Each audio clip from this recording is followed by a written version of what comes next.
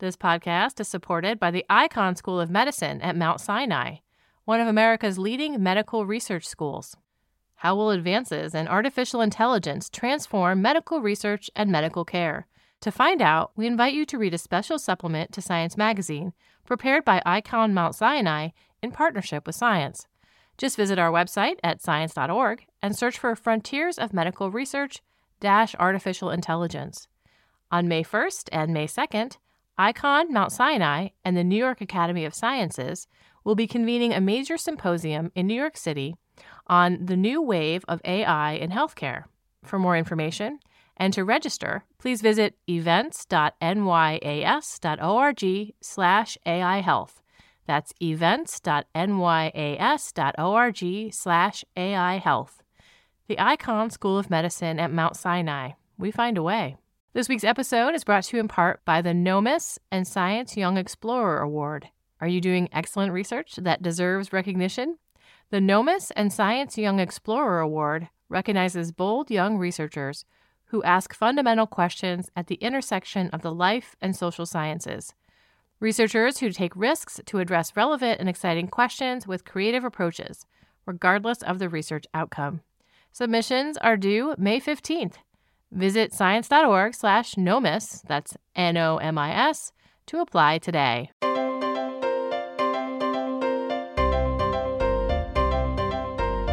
Welcome to the Science Podcast for July 7th, 2017. I'm Sarah Crespi.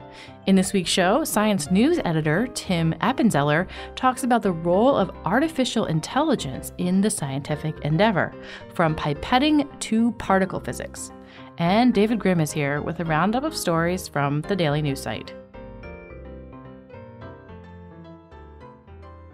Now we have David Grimm, editor for our Daily News site. He's here to talk about some recent online stories. First up, we have a story on the twisty human family tree. Which came first? Modern humans or Neanderthals? This is a lot trickier of a question to answer these days than it was about 50 years ago, when all we had to go by was bones. With ancient DNA on the scene, we're starting to learn about all the drama amongst our forebears. What's the latest twist, Dave? Well, we've known that humans were mating with Neanderthals and potentially many occasions. But this is the oldest evidence for such a hookup. This is something that could have happened potentially more than 220,000 years ago. And they found a bone in a cave in 1937. And just now we found out something about an interbreeding event. This is a bone that came from a cave in Germany, belonged to a Neanderthal that lived about 100,000 years ago. And what the researchers did here was they looked at the mitochondrial DNA. Now, this is the not the main DNA in our bodies, which is the nuclear DNA, but mitochondrial DNA is the DNA in the cell's powerhouses, inherited exclusively from the mother's side. And the twist here is that when they looked at this mitochondrial DNA, they didn't say, oh, this is Neanderthal mitochondrial DNA. They said this looks a lot more like human mitochondrial DNA. Where do they think it came from? Well, it's really interesting because they think it may have come from a human female that mated with a male Neanderthal hundreds of thousands of years ago. And what would have happened is the human female's mitochondrial DNA would have over time overtaken any mitochondrial DNA in that lineage. So then you end up with these weird hybrid individuals where, for all intents and purposes, they're Neanderthals because they have Neanderthal nuclear DNA, but their mitochondrial DNA is human. So what this really does is push back how early we think humans and Neanderthals interbred, right? Right, and it does explain some of these discrepancies where we're saying, well, what is this individual? Where did this DNA come from? It turns out, whenever we think about, evolution, especially human evolution, things are a lot messier than we thought they were. And this is just more evidence that we can't just draw these straight lines. Okay, this is the human line, this is the Neanderthal line, and never the twain shall meet.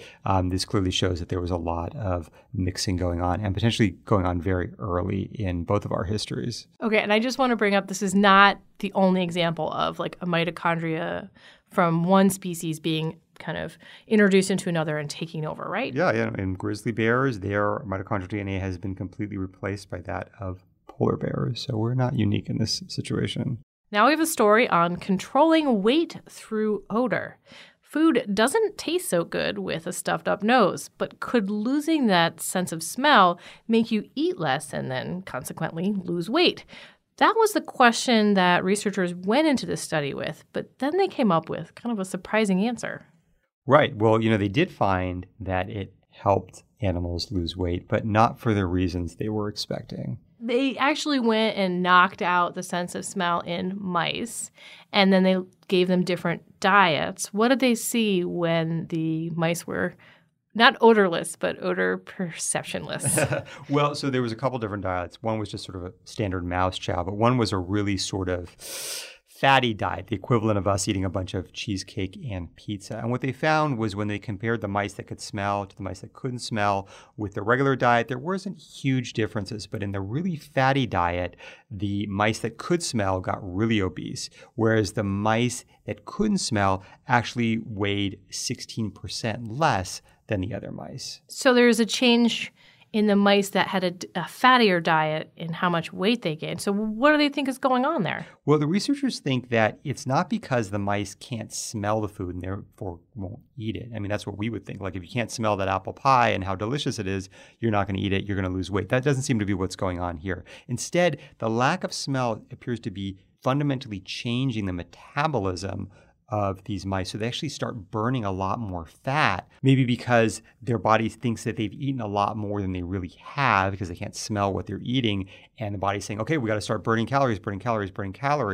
And yet they're actually not eating anything more than other mice are, but they're burning a lot more calories. Mm-hmm. Or maybe the sensation of, smelling and tasting the food would encourage a mouse to overeat something that was so particularly tasty, but without it, it kind of pays more attention to its feeling of fullness? Well, no, because these mice ate about the same amount. So it wasn't how much they ate, it was sort of what they did with the food once they ate it. All right, and then they did the next best thing, which is they made super smelling mice. And what did they see then? And here they saw sort of the opposite effect, that the super smellers became obese a lot more quickly than the mice that didn't have the super smell, suggesting again, and again, there didn't seem to be a huge difference in how much they ate, suggesting again that there's some sort of pathway that's linking what we smell to how our body regulates its metabolism, or at least in mice. Well, let's bring this to people. One of the things they had to do when they knocked out the ability to smell in these mice was give them a little bit of a toxin. I don't see us doing that in people, but is there a way to test this in humans? Well, so the thing going against this working in humans is there have been some studies of people who have lost their sense of smell due to accident, things like that, and they don't seem to have any sort of miracle weight loss. But it could be that we just haven't tried to do that the right way, and maybe if you could come up with a spray that would temporarily block our sense of smell, we would lose weight, although who would want to eat all that delicious food without being able to smell it? Last up, we have a story on lightly oiled birds. One of the most emblematic images of the impact of oil spills on wildlife is seabirds covered in oil, which is known to harm the birds through ingestion. They can breathe it in, or because it could compromise their feathers' ability to insulate them from cold. But one open question has been, what is the effect of these oils or being dipped in oil on the ability of the bird to fly? So, Dave, why might that be a problem? Well, so, here, when we're talking about oil, obviously we've seen these pictures of seabirds in the aftermath of disasters like the BP oil spill or Exxon Valdez. These birds are coated in oil, and clearly, if they're not dead or close to being dead, they certainly can't fly. But the question is, what about if they just got a little bit of oil on their wings, on their tail feathers? How much of a difference would that make in their ability to get around? Right. And this key question of how much oil, how did they test it? Did they actually oil up some birds? They kind of did. They took western sandpipers, which are migratory shorebirds that have been shown in the past to be affected by oil spills, specifically the Deepwater Horizon spill in the Gulf of Mexico. And what they did was they put a bit of oil on their wings, a little bit on their tail feathers, and they had them actually fly in a wind tunnel, and they compared their ability to fly with birds that didn't have any oil on them. And they did not act the same. These birds were supposed to fly for 2 hours, but even the lightly oiled birds got really tired. They got really tired. A lot of them tried to land, which is sort of evidence of being tired. And even those birds that completed the test consumed about 22% more energy than the oil-free birds. And that was only when 20% of their feathers or their body surface was covered with oil. What happens when it was even more oil? Right. So when the researchers put some more oil on the birds, on their backs and their bellies, this time the birds spent 45% more energy trying to fly than those birds that didn't have any oil on them. Okay, birds need to fly to escape predators, hunt for food. But if it takes a lot longer to get somewhere, say if a bird is traveling really far, what are the consequences that it's so slow? Well, a lot of these birds have specific stopovers they have to hit at specific time points, especially when they get to breeding colonies where they have these short windows where they have to get there, mate, and if they are late, they can miss their chance to breed, and sometimes those chances only come, and in fact, most of the time these chances only come once a year, and so if they miss that, they've missed their chance to reproduce for that year. And so if taken beyond the individual level and extrapolated to the population, this could have a really big impact on these populations, and especially a lot of these populations are already under threat because of things like oil spills and other environmental issues. Okay, what else is on the site this week, Dave? Well, Sarah, we've got a story about sexual intimidation in primates being a lot more widespread than we thought, and we're not talking about humans here. Also a story about how some of the fastest stars in the Milky Way may be runaways from another galaxy. For Science Insider, our policy blog, we've got a story about why the U.S. House of Representatives is pushing back against a lot of President Trump's proposed budget cuts to science agencies. Also an update on the creationist geologist who's trying to get a permit to collect rocks in the Grand Canyon. So be sure to check out all these stories on the site. Thanks, Dave. Thanks, Sarah. David Grimm is the editor for our online daily news site. I'm Sarah Crespi. This week, the news team has put together a big package on artificial intelligence in science. Not the AI driving our cars exactly or trying to identify us in Facebook pictures, but how machine learning, neural nets, what have you, are contributing to the scientific endeavor. Science's news editor, Tim Appenzeller, put this section together. Welcome, Tim. Thank you. So, Tim, are we at a tipping point here where AI is starting to really contribute to science, or is it just the beginning? Where on the curve are we? Oh, I think we're pretty high on the curve, and it's been a steep curve. But the reason we did this section is we started noticing results all over the place that were delivered with the help of AI. Mm-hmm. One of the features actually talks about a roboticized lab. This is a biology lab run by an artificial intelligence. Why do we need to give up the pipettes and the brain work behind this kind of science? What's to be gained? Well, I think the ability to deal with really large scale. This is a lab, it's a biotech that is trying to improve microbes that produce chemicals by fermentation. And to find better microbes, you have to make lots and lots of mutations in different colonies. And then you have to figure out which mutations work well together. You can't just add all the beneficial mutations together in one bug because that bug may end up sick. The mutations may actually be at odds with one another. So you have to explore this really complex genetic landscape that you learn about from many, many thousands of experiments. And it's just too much complexity for human experimenters to deal with easily. But an artificial intelligence system can keep track of all these results and design the next round of experiments and keep assimilating all this information, finding the significant patterns, designing new experiments, and getting closer and closer to the desired outcome. But I'm going to point in here that this is not a robot or an AI that could replace a scientist. They have plenty of thinking they need to do to get this going and to keep it working, right? Well, this lab is really on the cutting edge. And one of the telling moments in the story is when the journalist asks a scientist what the robots in the lab are up to at a particular moment. And he says, I have no idea. I didn't design the experiment. The system designed the experiment. Of course, the whole thing was originally set up by people. Right. But the way the science proceeds is really up to the AI. That's really interesting. The section also includes a peek at a few other scientific domains where artificial intelligence has begun to play a role. One is autism and genetics. What's happening there? I should say that, the usual role of AI is in dealing with very large data sets and finding patterns. It's mostly interpreting data. It's not designing experiments the way it is at the biotech. And in the case of autism, the thing is that thousands and thousands of genes appear to contribute. The question is which ones. They all contribute just a little bit. And so this work used an AI to look at the few dozen known autism genes, look at the way their proteins interacted, where they were active, look at all their characteristics, and then scan the entire 25,000 human genes for others that looked similar. And they came up with thousands of candidate autism genes. You also mentioned these types of neural nets were being used to look at, what did you say in your email? Was it social network data? So yeah, social scientists, I mean, the range of fields that have seized on AI as a way to deal with big data is really amazing. And one of them is social science. The big data come from social media. Twitter, Facebook, billions of people. Billions of posts, social media posts every year. And those tell you a lot about the public, about all the people who are on social media, if you have a way of analyzing them. Well, this is where AI comes in. There's a project called, I believe, the World Wellbeing Project, which analyzes social media data with AI and, for example, has looked at correlations between self-reports of depression and particular terms in social media posts, negative terms.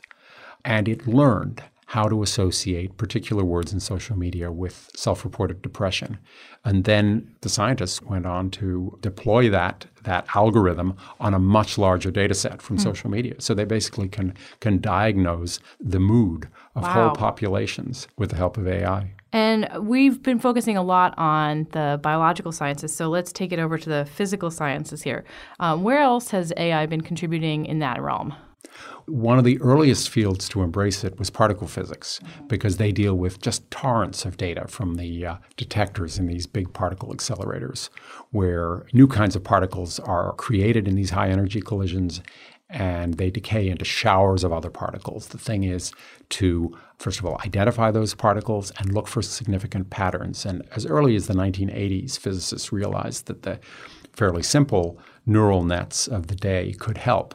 Now they are really standard equipment for particle physicists sifting through these petabytes of data. And astronomers as well have taken these on? Yeah, and we tell the story of a really interesting application, which is a system that has learned what galaxies should look like.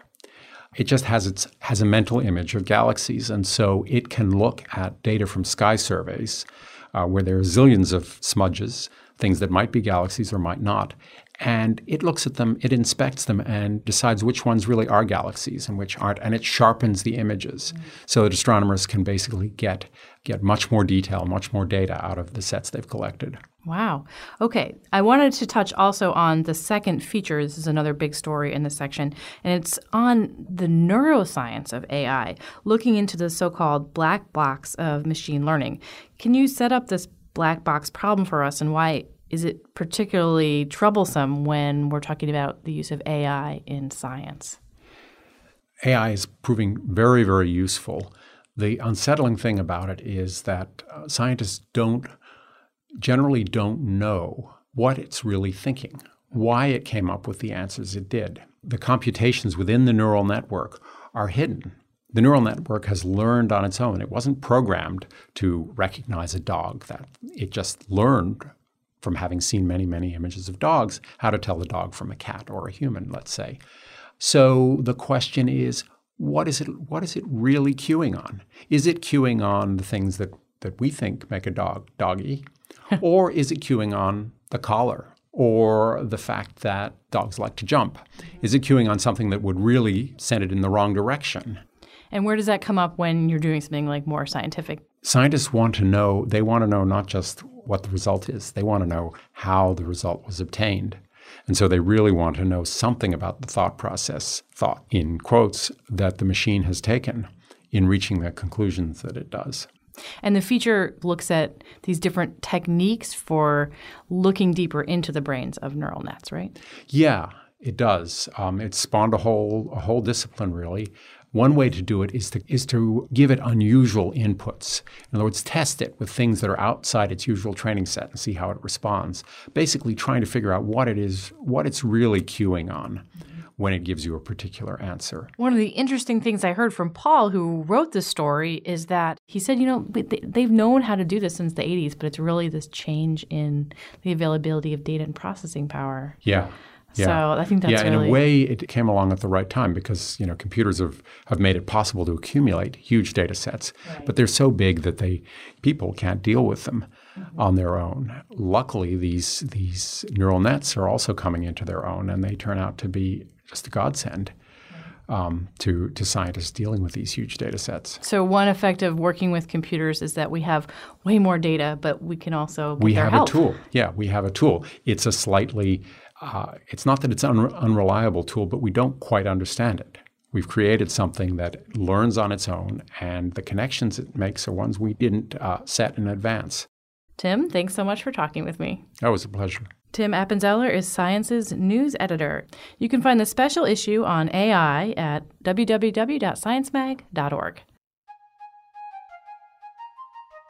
And that concludes this edition of the Science Podcast.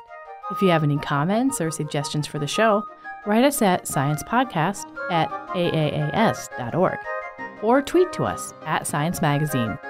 You can subscribe to the show on iTunes, Stitcher, and many other apps, or listen to us on the Science site. The show is a production of Science Magazine. Jeffrey Cook composed the music. I'm Sarah Crespi, on behalf of Science Magazine and its publisher, AAAS. Thanks for joining us.